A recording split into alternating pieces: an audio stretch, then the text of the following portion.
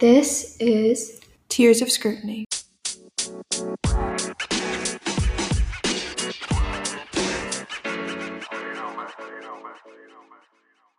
Hi there, welcome back to Tears of Scrutiny. My name is Eva Eben.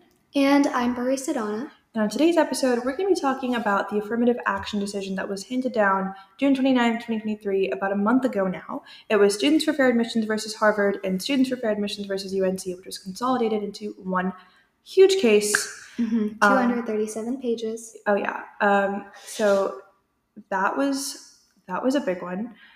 You want to tell us a little bit more about the case, Pari? Yeah, so with affirmative action. So affirmative action happened after post-integration, because I can speak. It's been a long time since we've done this, but post-integration. And it was in order to help students who didn't have previous access to higher level institutions get that access by allowing universities to use race to address past inequalities.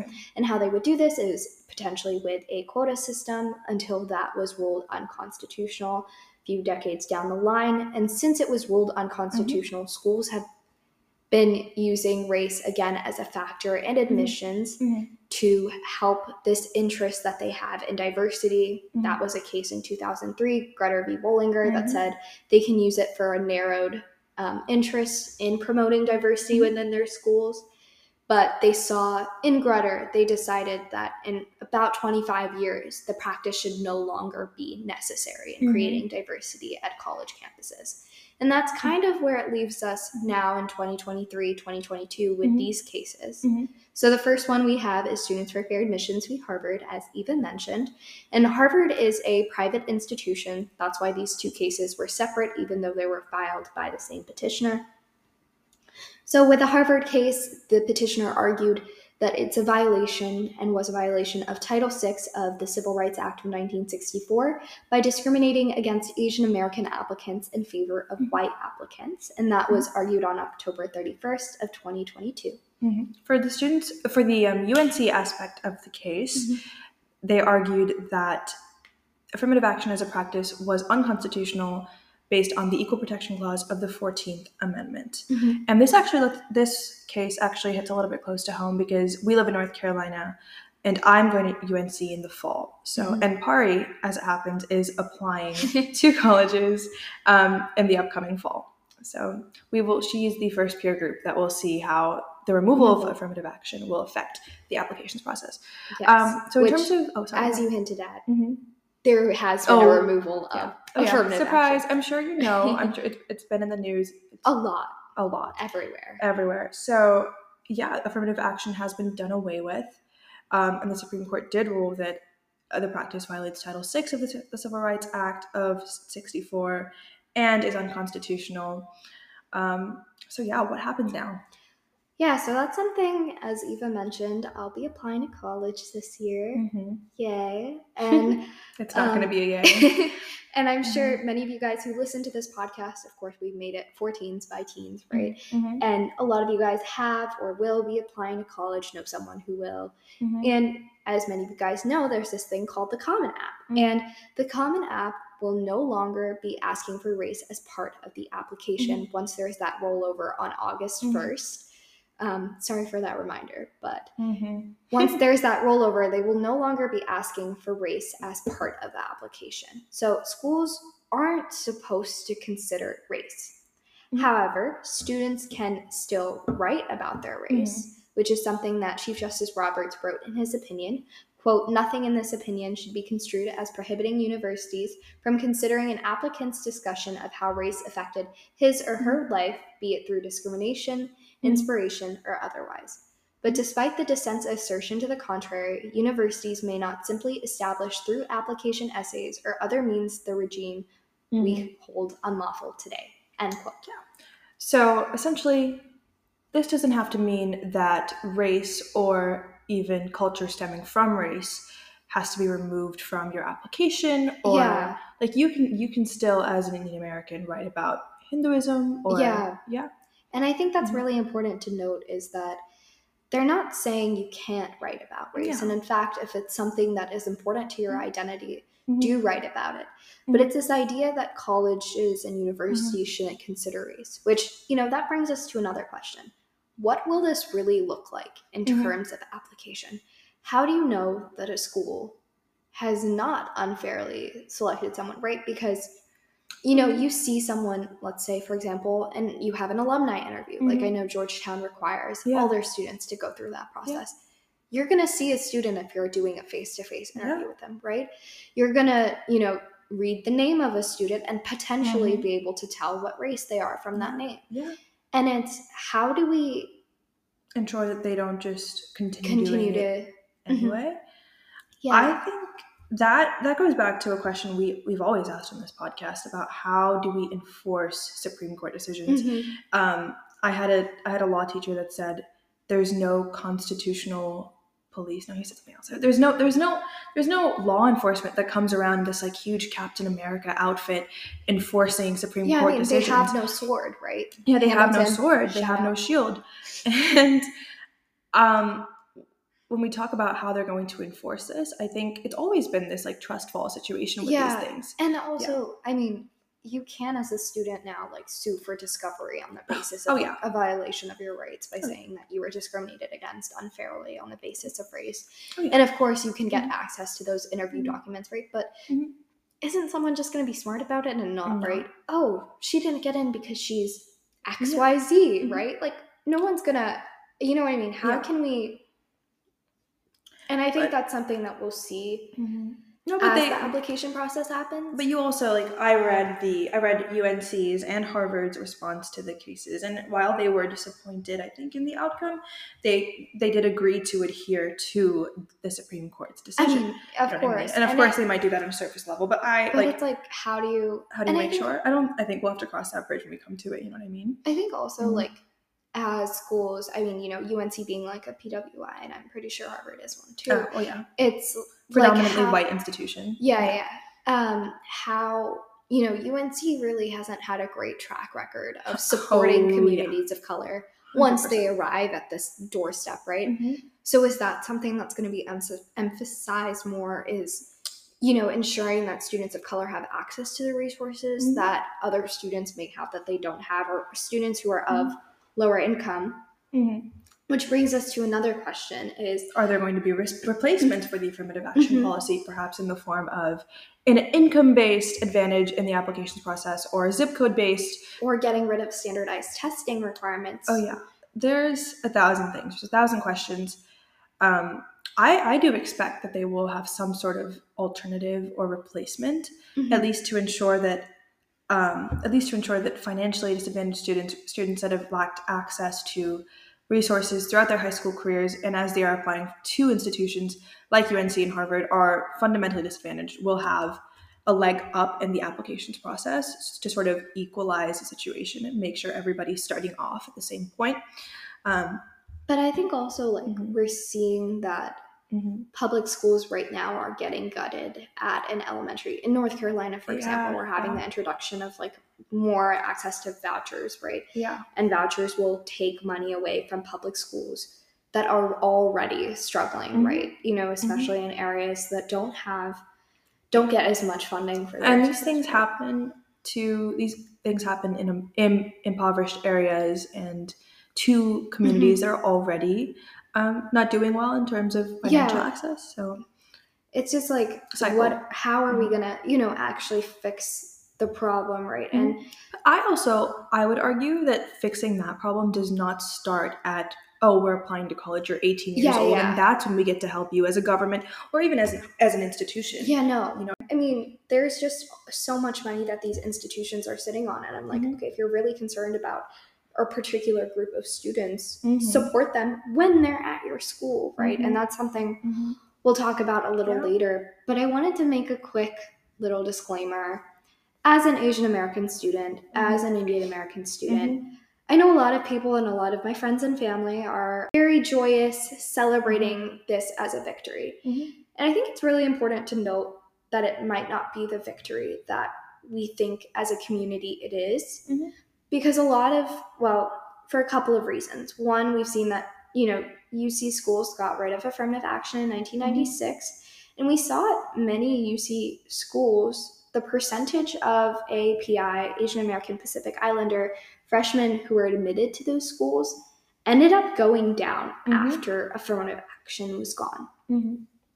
We've also seen that the proportion of Asian American and Pacific Islander students at Harvard grew from 22% in 1999 to 24% in 2018. This is from a study done by the Georgetown School of Public Policy.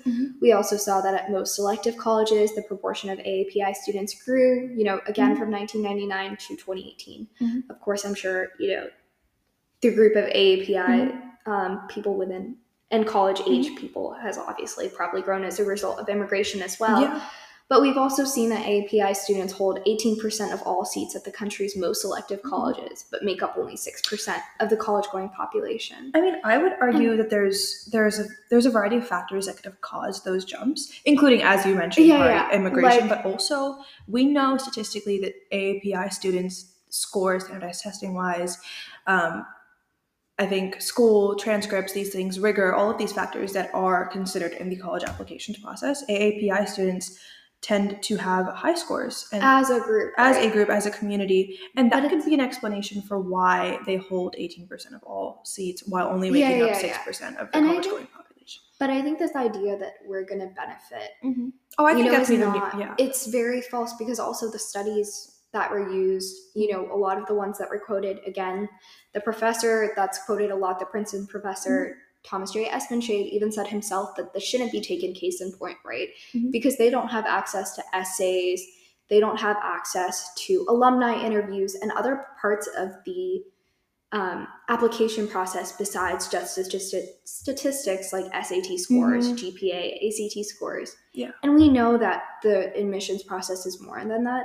And I also think that affirmative action has, to an extent, potentially been conflated with anti-Asian bias, right? Like, I think we'll see with how affirmative action plays out, but I think that there might be very real anti-Asian bias based on the model minority myth and this idea that Asian American students as a whole are, overperforming as compared to their white counterparts, that I think will continue to permeate, right? Like this inherent bias. I don't think Asian Americans' numbers are going to jump tremendously. Or I don't think, now I'm going to get into Harvard because I'm Asian American, right? Like, it's not going to give me a leg up.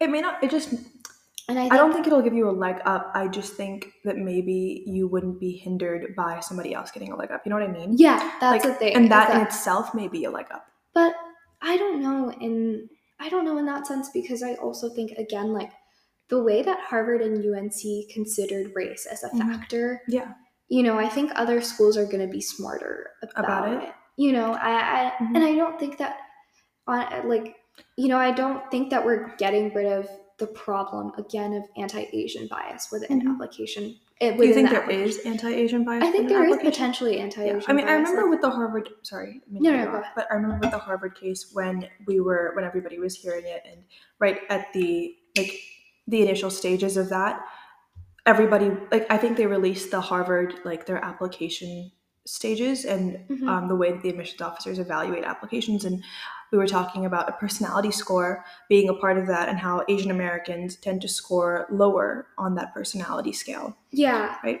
And you think that's discrimination, or do you think it's the standard for personality that Asian Americans aren't fulfilling for whatever reason? What is... I think the model minority myth has permeated the process. And I think this idea that Asian Americans as a group, and I think also, this is not a separate conversation, but also one that's entwined, is Asian American, AAPI is such a broad spectrum of people, right? We're talking South Asia, we're talking Eastern Asia, we're talking Southeast Asia, right?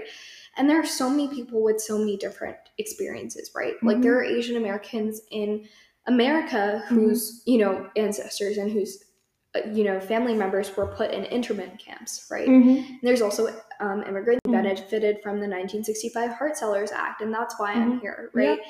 And I think that conflating that group of people is part of the harm. And I think that I don't think it's going to solve this idea of anti-Asian 100% discrimination in the admissions process, like they think Like, I don't think getting rid of affirmative action is going to get rid of anti-Asian 100%. bias. And I don't think affirmative action is the root of that bias either.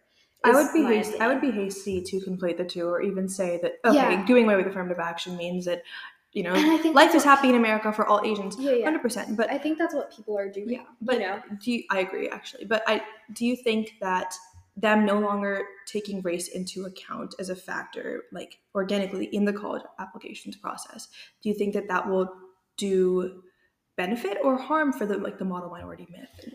I mean, you know what I mean? I think it will. Well, like if you can't even consider it. I think it's a two-way street, right? Yeah. Like the model minority myth was perpetuated by having Asian American plaintiffs in this case, right?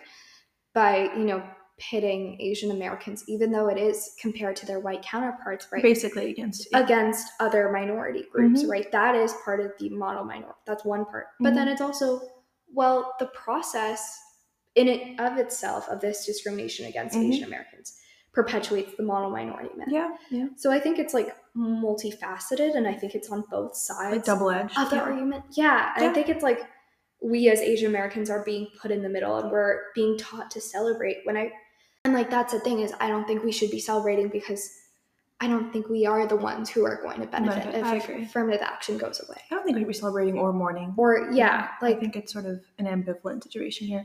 But I wanted to talk a little bit about legacy admissions and whether those will take a hit. I did see somewhere a headline. There's a lawsuit against Harvard for legacy admissions on race.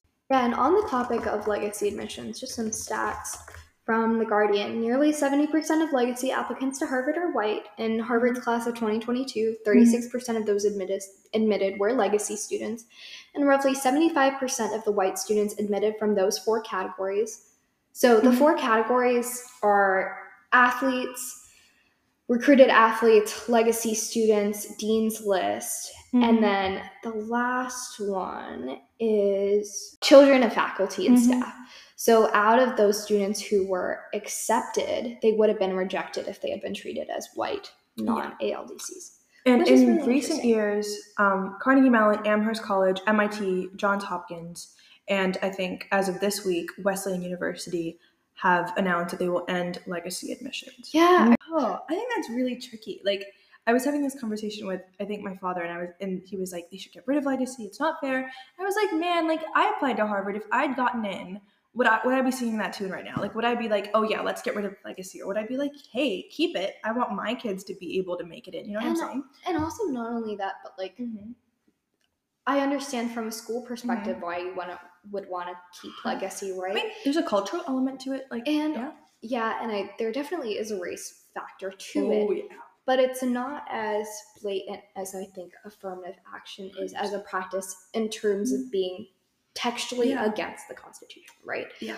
Like, there's, perhaps a majority of Harvard's legacy applicants are white. But there's a reason for that too. Yeah, there is, and there's a historical reason for that too, right? But it's like, you can't use that in a court of law and say that's unconstitutional. I mean, we'll see how it happens, but I don't think it legacy has the same sometimes basis. Like, if we want to take this like anti-racist approach to legacy, I sometimes think of like the grandfather clause in terms of voting when we think about that. And that was after African Americans were given the right to vote in this country. There were a lot of 15th Amendment, there were a lot of voting blocks that were placed in their way, like literacy tests, the grandfather clause, things like that, which was like, if your grandfather could vote, then so can you. And obviously, since they were just emancipated and given the right to vote in the 15th Amendment, 13th, 14th, and 15th Amendments, their grandfathers wouldn't have voted. So like, like, I'm not saying, I mean, like, I just understand why institutionally, and I also understand why. But I also think, again, if you're a school who's concerned about diversity, then isn't that something you would get rid of automatically, right? Like, I think at the courts, it's not going to be potentially an argument that will win out. Just because I don't know anything. I don't know if that correlation between I don't know if that's enough for it to win out. Definitely not. But I think as a school, if you're really concerned about diversity, then that's the thing you do. Yeah, then that's what especially if you're like, you're in this lawsuit and you're claiming to be, so up in arms about this and so hot and bothered about it. Like, then relax, do something about it. Yeah. I think one thing's for sure, though, I think from this decision is that we'll see that the numbers of Black, Hispanic, and Latinx populations, indigenous populations, are gonna drop at higher level institutions. That's a fact. We've seen it happen in states that have gotten rid of affirmative action already. And I think,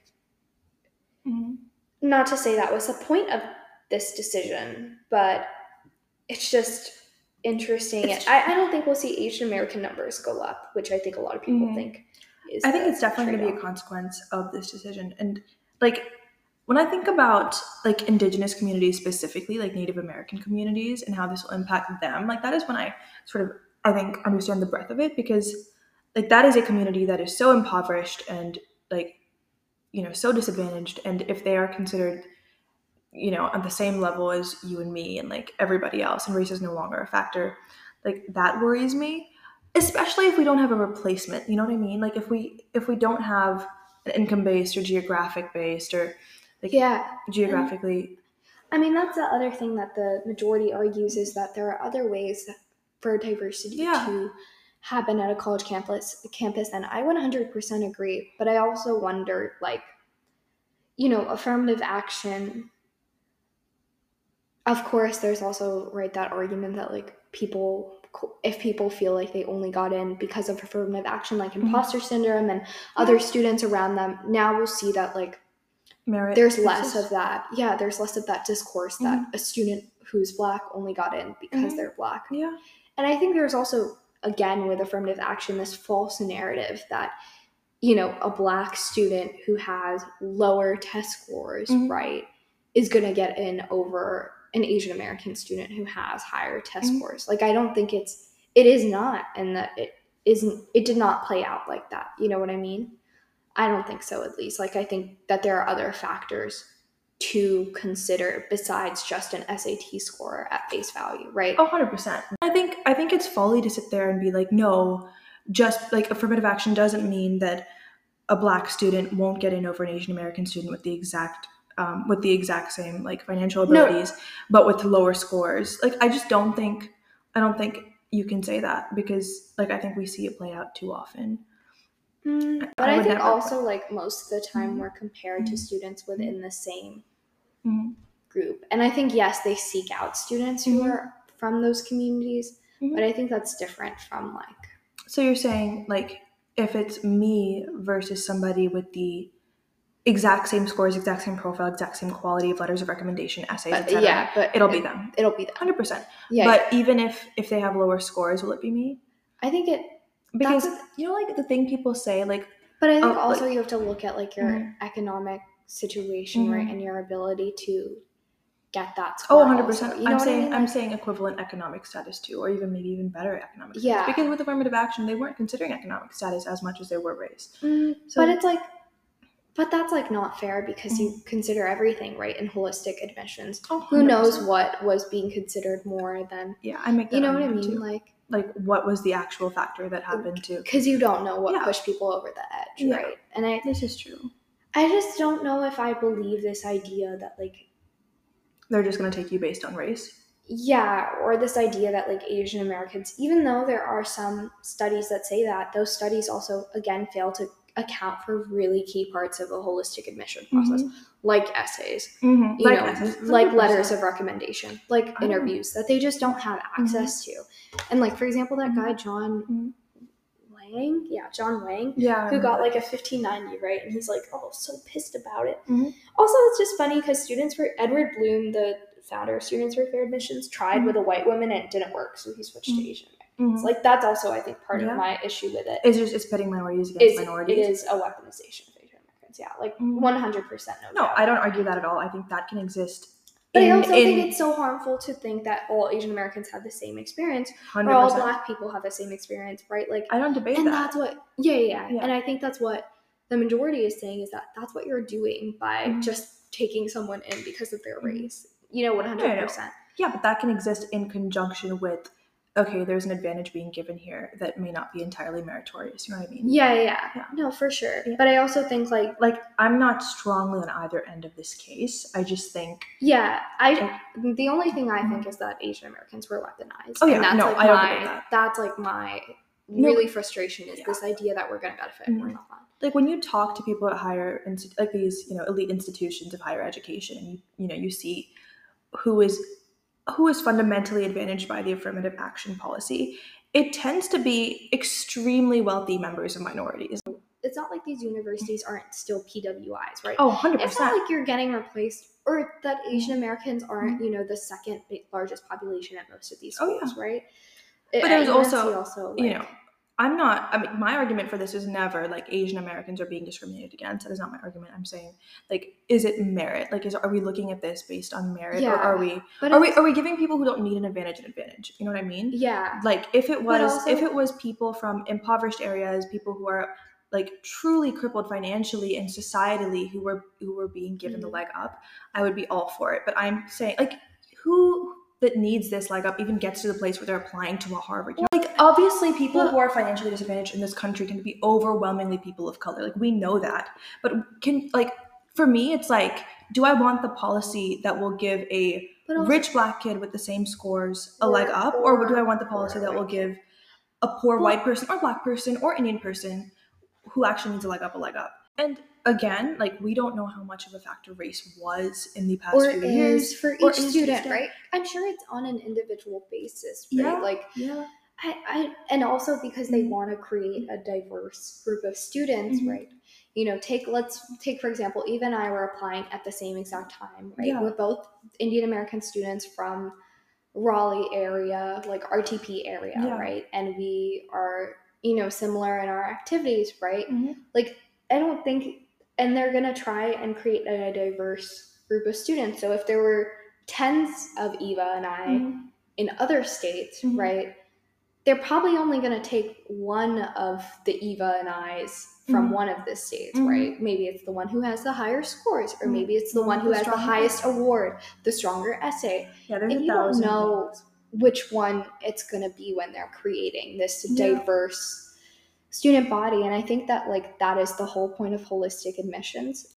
And I don't know necessarily what it's going to do for Asian American and Pacific Islander students. I don't think in the ways that the Asian American community, from my own personal experience, has perpetuated that we will, this notion that we will become the biggest benefactors. I don't know if that's true.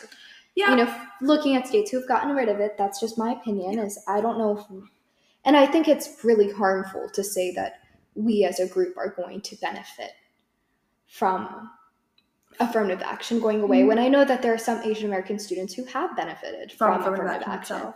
Yeah. But I think that can exist in conjunction and simultaneously with the fact that affirmative action itself was a flawed process. 100%.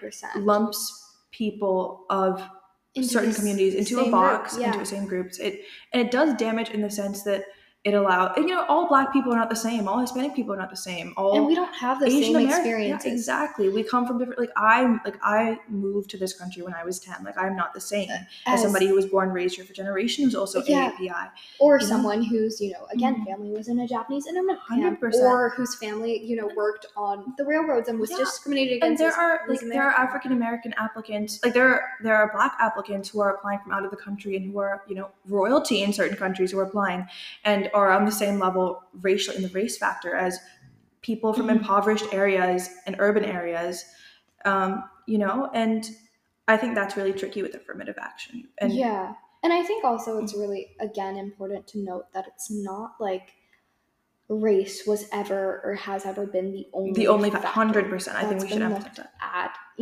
Obviously, because you can't just. But also, when we boil down to painting, and saying we all have the same experiences. That doesn't sit right with me. And also, it's absolutely not the only factor or even the most important factor by any stretch. I mean, who knows what is, right? Yeah, but we have no idea. But ultimately, when we boil down to, we're looking at two applicants who have, the exact same stats, very similar profiles. And if race ends up being that one differentiating factor, then we are going to see we are going to see somebody getting an advantage that maybe they don't deserve, or maybe we are going to see somebody not getting an advantage that they do deserve based on income or something else, some other experience they bring to the table. Like, I think we have no idea, because it's a holistic admissions process, how much race has played a factor. And I also think, like, because it's a Mhm. holistic admissions process, it's very easy for race to continue being used as a factor. Oh yeah, without it being like an being- explicit thing. Yeah. Like, I think it's so easy for, someone writes a supplement about it, or Mhm. even if they don't write about it, but Yeah, but that's from the name. And obviously that's well within our rights as applicants Yeah. to talk about how our culture, how our backgrounds, how our race 100%. has affected us, right? And what That is- experiences we bring. Diversity of thought can stem from race. Diversity of Exactly. experience can stem from race. I mean, 100%. race is important, Mhm. of course, in creating diversity, but this idea that we all have the same experience, I Based think, on is race, that is perpetuated by harmful. affirmative action. Absolutely.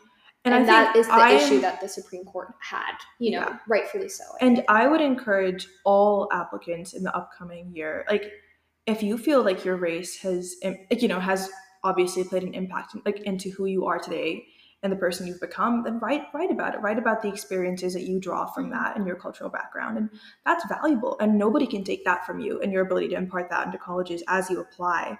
As a class of 2028. Yeah. Nobody can take that from you, least of all the Supreme Court. I think that's all we have for you today. We will see you in 2 weeks. See you guys soon.